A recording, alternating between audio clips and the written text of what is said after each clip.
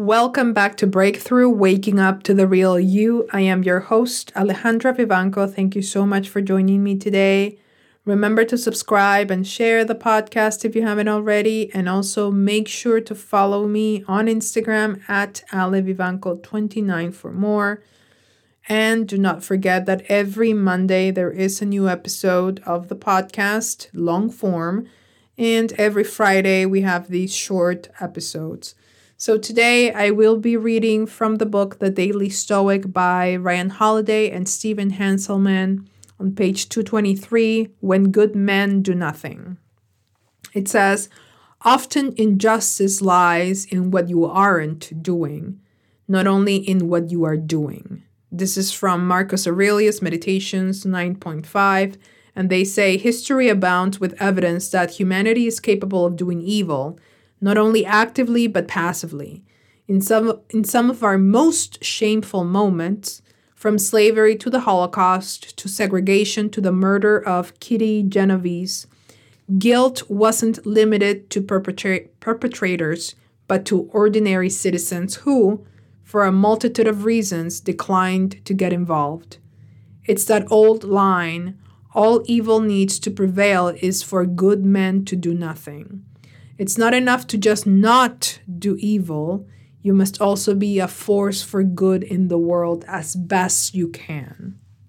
And that's the key, as best you can. And some people do evil and they don't know it. Trust me. And they think that they're doing this with the best intentions and it's all about, the best of the best. They're doing evil. And they talk about, they mentioned Kitty Genovese, and if I'm not mistaken, that was the woman that was murdered right outside her apartment. All the neighbors heard it, and nobody did anything. If I'm not mistaken, that's the story. And Ryan Holiday, he mentions that in one of his books. I don't remember which. So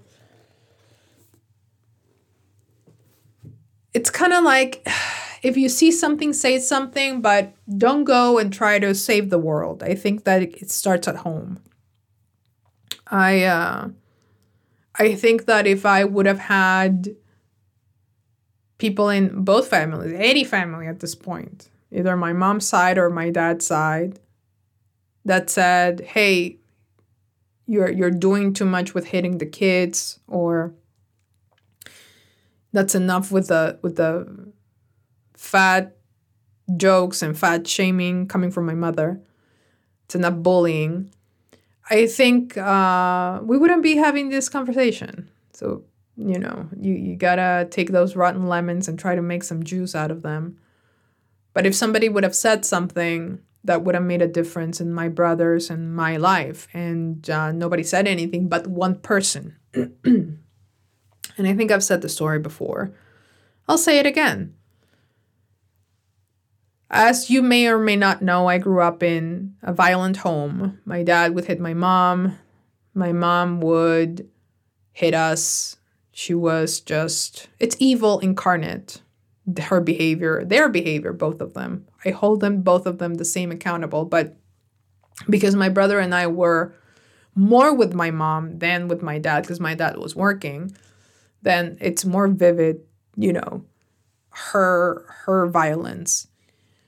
And my mom came from I don't think it was a solid home, but she understood violence. She knew violence, and then she married a violent man. And everybody knew that we were being hit. And it was really bad. It was not great to be in fear of your parents, both my brother and I. And I remember one time we lived in an apartment, a 2-bedroom. And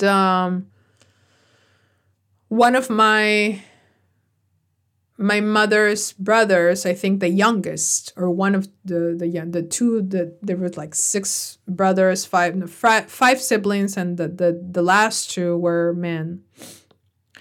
And I remember that, at the time he didn't have a wife, he didn't have kids, And my mom had done like a get together, but I was in my bed sleeping. But I liked them. I liked my mom's siblings at the time. I thought they were fun. They were the opposite of what my house was. And everybody was drinking beer and having pizza or whatever. And out of the blue, my uncle said, you guys should really stop fighting in front of the kids. Because I don't know how they knew, but they knew. Well, the whole building knew that my mom was being abused by my dad. Nobody did anything. And the whole building knew that my mom was abusive toward us. And nobody did anything. And that was the first time I saw somebody say something from inside the operation, my uncle. And he was shut down really quickly by my father. And my dad could be he was an angry man. So the way he said it, like he instilled fear in people. He was young. I mean, my uncle was younger. My dad was older. And I remember my uncle said, you guys should go to the park and, fight it over there, but don't do it in front of the kids. We had a park a block away from our home. And my dad shut that shit down quick. He said, we're not going to talk about that, and kind of maybe doing a fist motion. I don't remember clearly, but it was like a slamming on the table. Cut it out. And I still remember, I can think about that memory and place myself in my door, behind the door, because I had opened it a little bit just to listen what they were talking about, because my aunts were really funny and I liked being around them. And I remember that feeling of, oh my God, somebody's finally saying something, and then feeling fear and, closing that door and going back to sleep. But that was very brave of him, if I'm going to be honest. It was very, very brave of him. Now, if more people would have spoken up, probably maybe something would have been done. But I've said before, I've told everyone when I was younger that my mom was violent, and people said, no, that's not true. That's not true. Why would I lie? Why would I lie? A kid doesn't necessarily lie, because my imagination wasn't that big, and she was a violent woman. She was evil. Both of them, my parents, were evil in their behavior and their actions, and they thought they were doing us some sort of good. They weren't.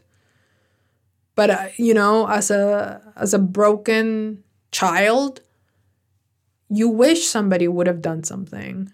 If the people that are supposed to protect you don't, then who can? So now it's up to you and me. If we see something, to, at the very least, try and do something. And that's why I created the podcast. I cannot help everyone. But if I can make you aware of what's happening, maybe that's going to help you somehow. Unfortunately, we cannot help everyone at all times. And sometimes when we feel or believe we're helping, we're actually not helping. And I just want you to be aware of that, because there is a fine line between minding your business. Like if you see something on the street or, in your, I don't even want to go to the street. I want to go straight to your home, and you're not saying anything. You're not doing anything. And I think that's evil, especially when it comes to abusing kids. That's evil. Or people who cannot defend themselves. That's completely evil. And some people have to live with that, and some people really don't care, because they believe to have the moral high ground, and they believe that they know better. Yeah, all the people that knew that what was happening in their home, they have to live with that. And I don't think they think about it, but I do believe that when you do not do certain things to protect kids, then it's coming back somehow. And I see it. So hopefully you can hear this message and say, hey, I know that these kids are being abused, or there's violence, this woman is being abused, or whatever it is, there's self-harm here, and I should speak up. Whatever it is, you don't know tomorrow. You don't really know tomorrow. Okay, that's it. Again, this is Breakthrough, Waking Up to the Real You, and I'll see you next time. Bye.